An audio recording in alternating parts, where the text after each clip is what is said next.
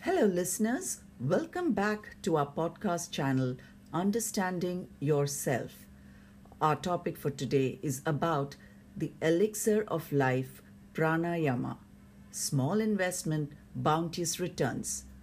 Though there is immense information, discussions, and lectures stressing on the need and importance of this life force, it is never really enough.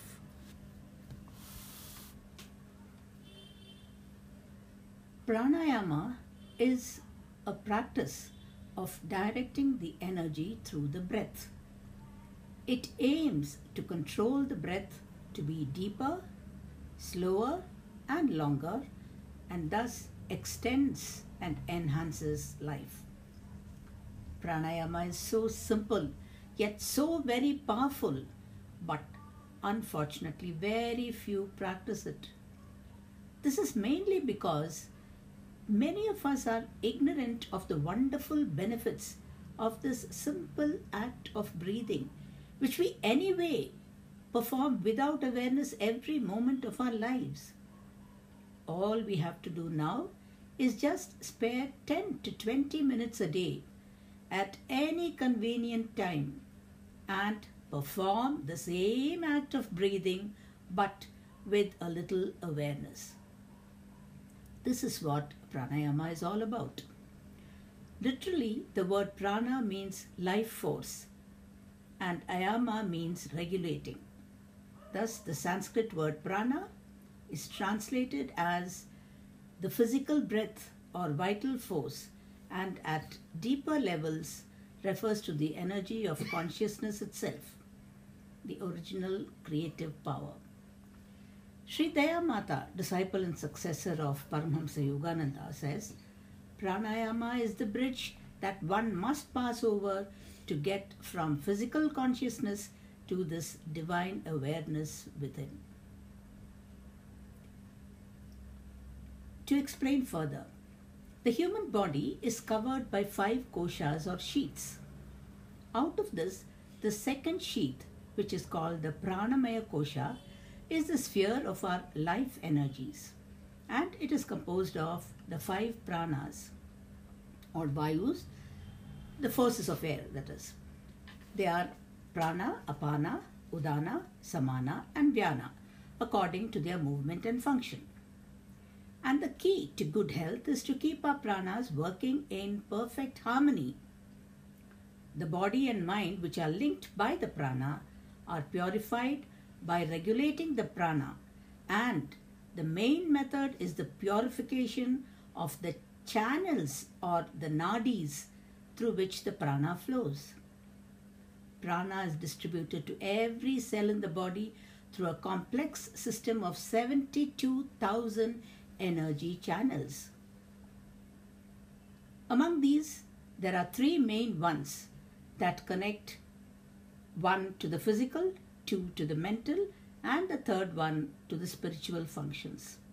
As they are all closely connected, the unhindered flow of prana through all the 3 is very necessary for spiritual awakening.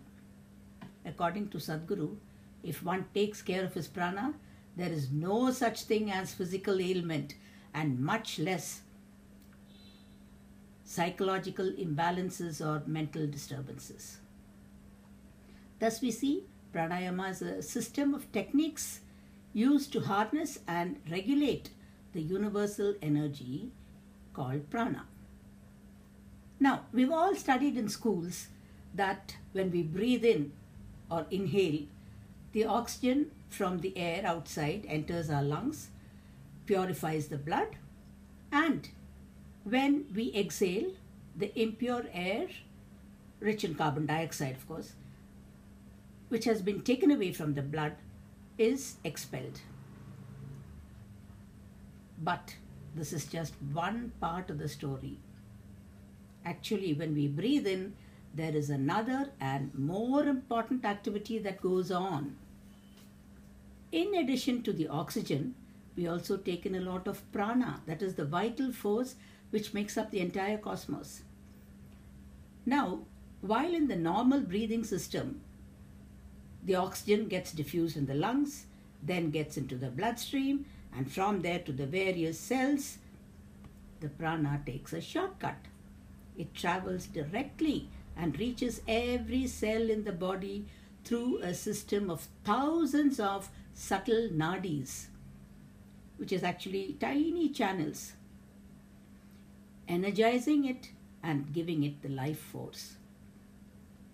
Thus, nadis are the pathways and prana is the vital energy flowing through them. Wow, interesting. That means we have a double system of breathing. Exactly. But they are not a part of our physical body and hence cannot be seen even under a microscope. They are a part of our subtle energy bodies and can only be experienced.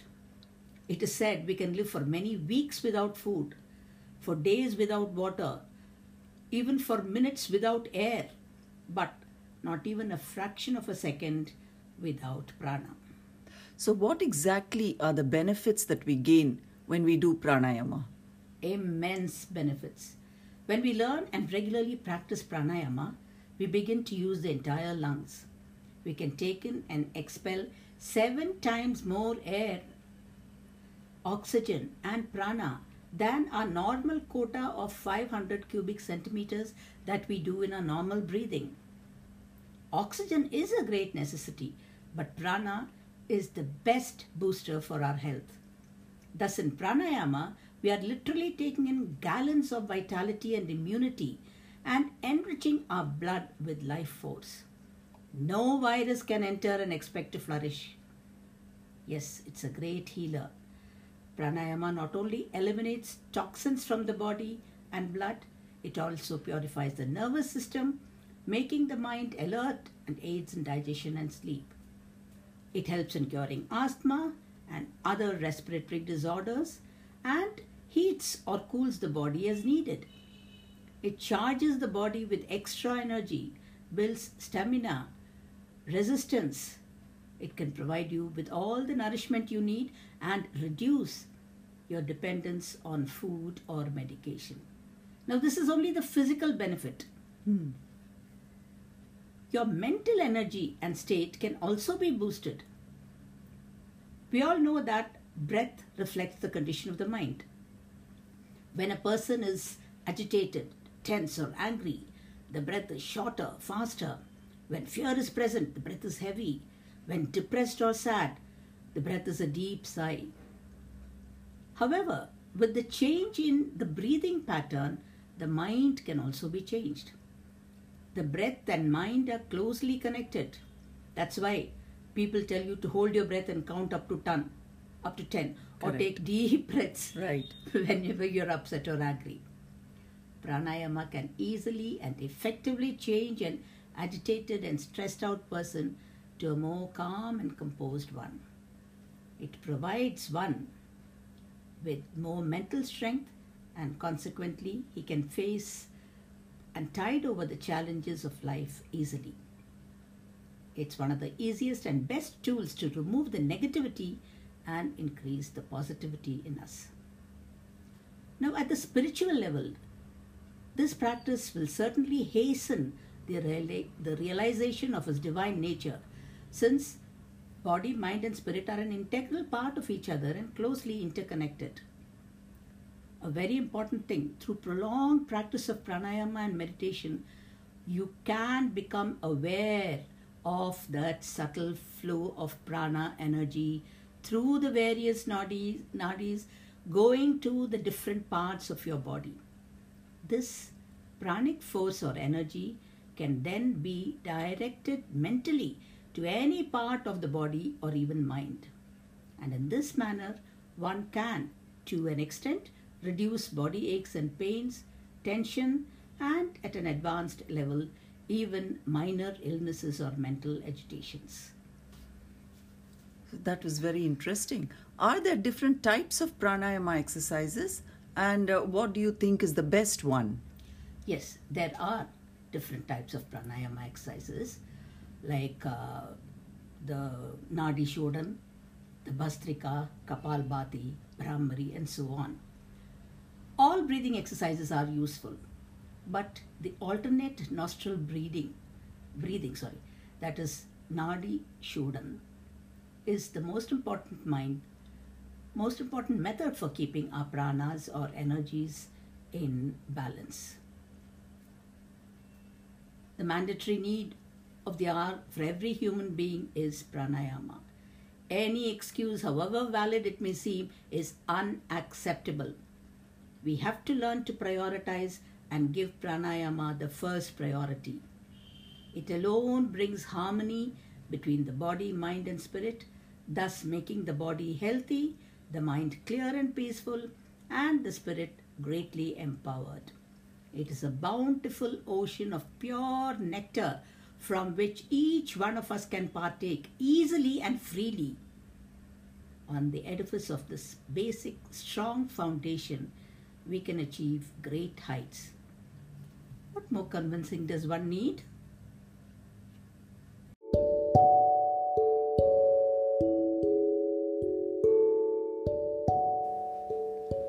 Hello, listeners.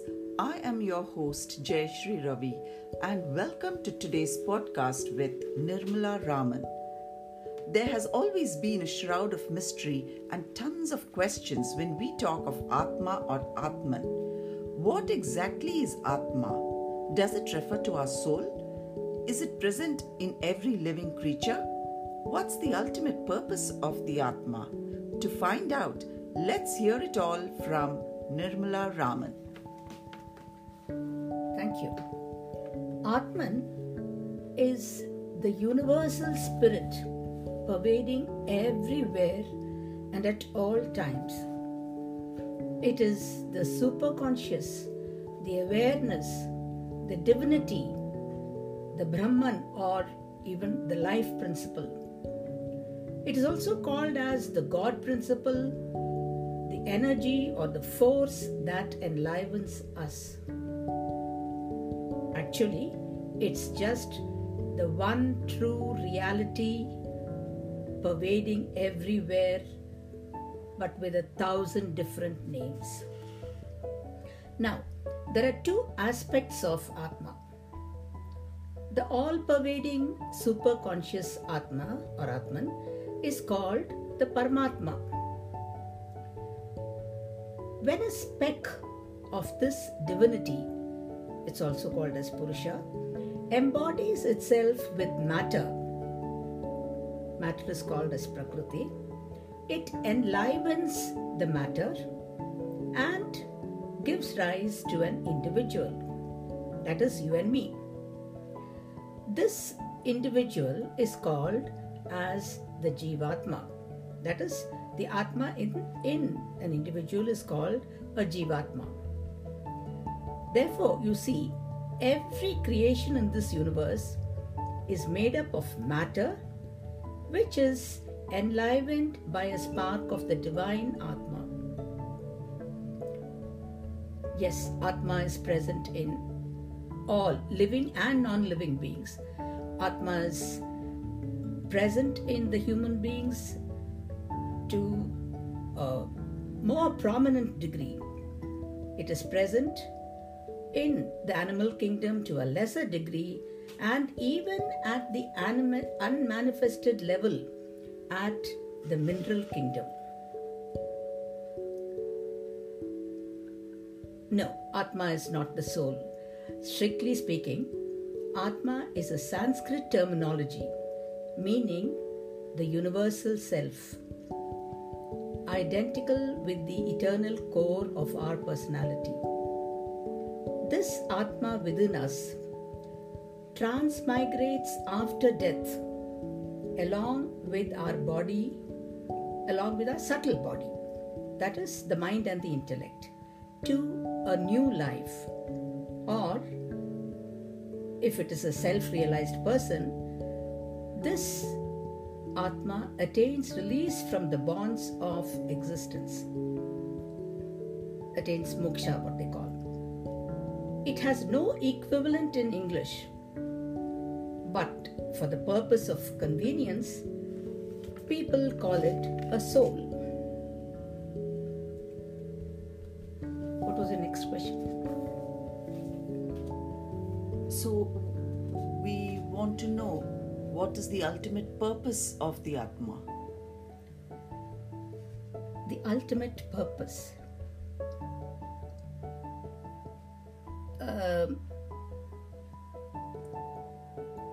Why has Prakriti evolved into various species of beings? It is for the jivas to reap the fruit of their karmas and gradually evolve into perfection and become one with the divine. That is why our lives have the Atma within us.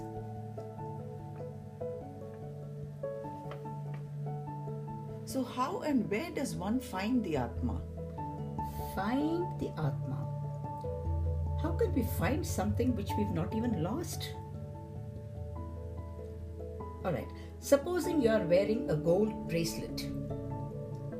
The weather is very cold, so you have worn a full sleeved top, and over that you've worn a full hand sweater, then perhaps a shawl too. Now suddenly you think you've lost your bracelet and start searching for it everywhere. Will you find it? No. What do you have to do to find it? I guess we just have to remove our sweater and roll up the sleeve of our dress. Exactly. Similarly, the Atma is always there. It is there within us. You have just to remove the ignorance or the avidya that you have been feeding yourself all along. The ignorance that you are just this mere physical body with a name or a profession, etc. This is a wrong identity. Remove this veil of ignorance. Your true divine self will automatically be relieved. But unfortunately, we all identify ourselves only with our superficial material self, that is, the body, mind, and intellect. We should realize that this wrong identification of ourselves, associating ourselves with the lower self, according to Dr. Wayne Dyer, he calls the lower self and the higher self. That is, our material self as the lower self and our spiritual self as the higher self. We should realize that this wrong identification, that we are just mere mortal individuals, is the root cause of our sufferings. Only when we start slowly trying to understand and identify ourselves with our higher nature, that is the divinity within us, when we detach ourselves from thinking that we are the material nature, which is anyway going to be only a temporary, a mortal nature, then automatically our own true essential nature as divinity will be rediscovered. We are all a spark of the divine, says Dr. Radhakrishna. So many other sages and saints of yore have emphasized this very statement, and this should be explored and in earnestness, and then our true selves, the real Atma within us, that we are a spark of the divine, will be revealed. Is that clear? Oh, thank you. Thank you, Nirmala, for that wonderful, enlightening talk about the Atman. I think this has quite dispelled many of our listeners' doubts and questions. Thank you. Thank you.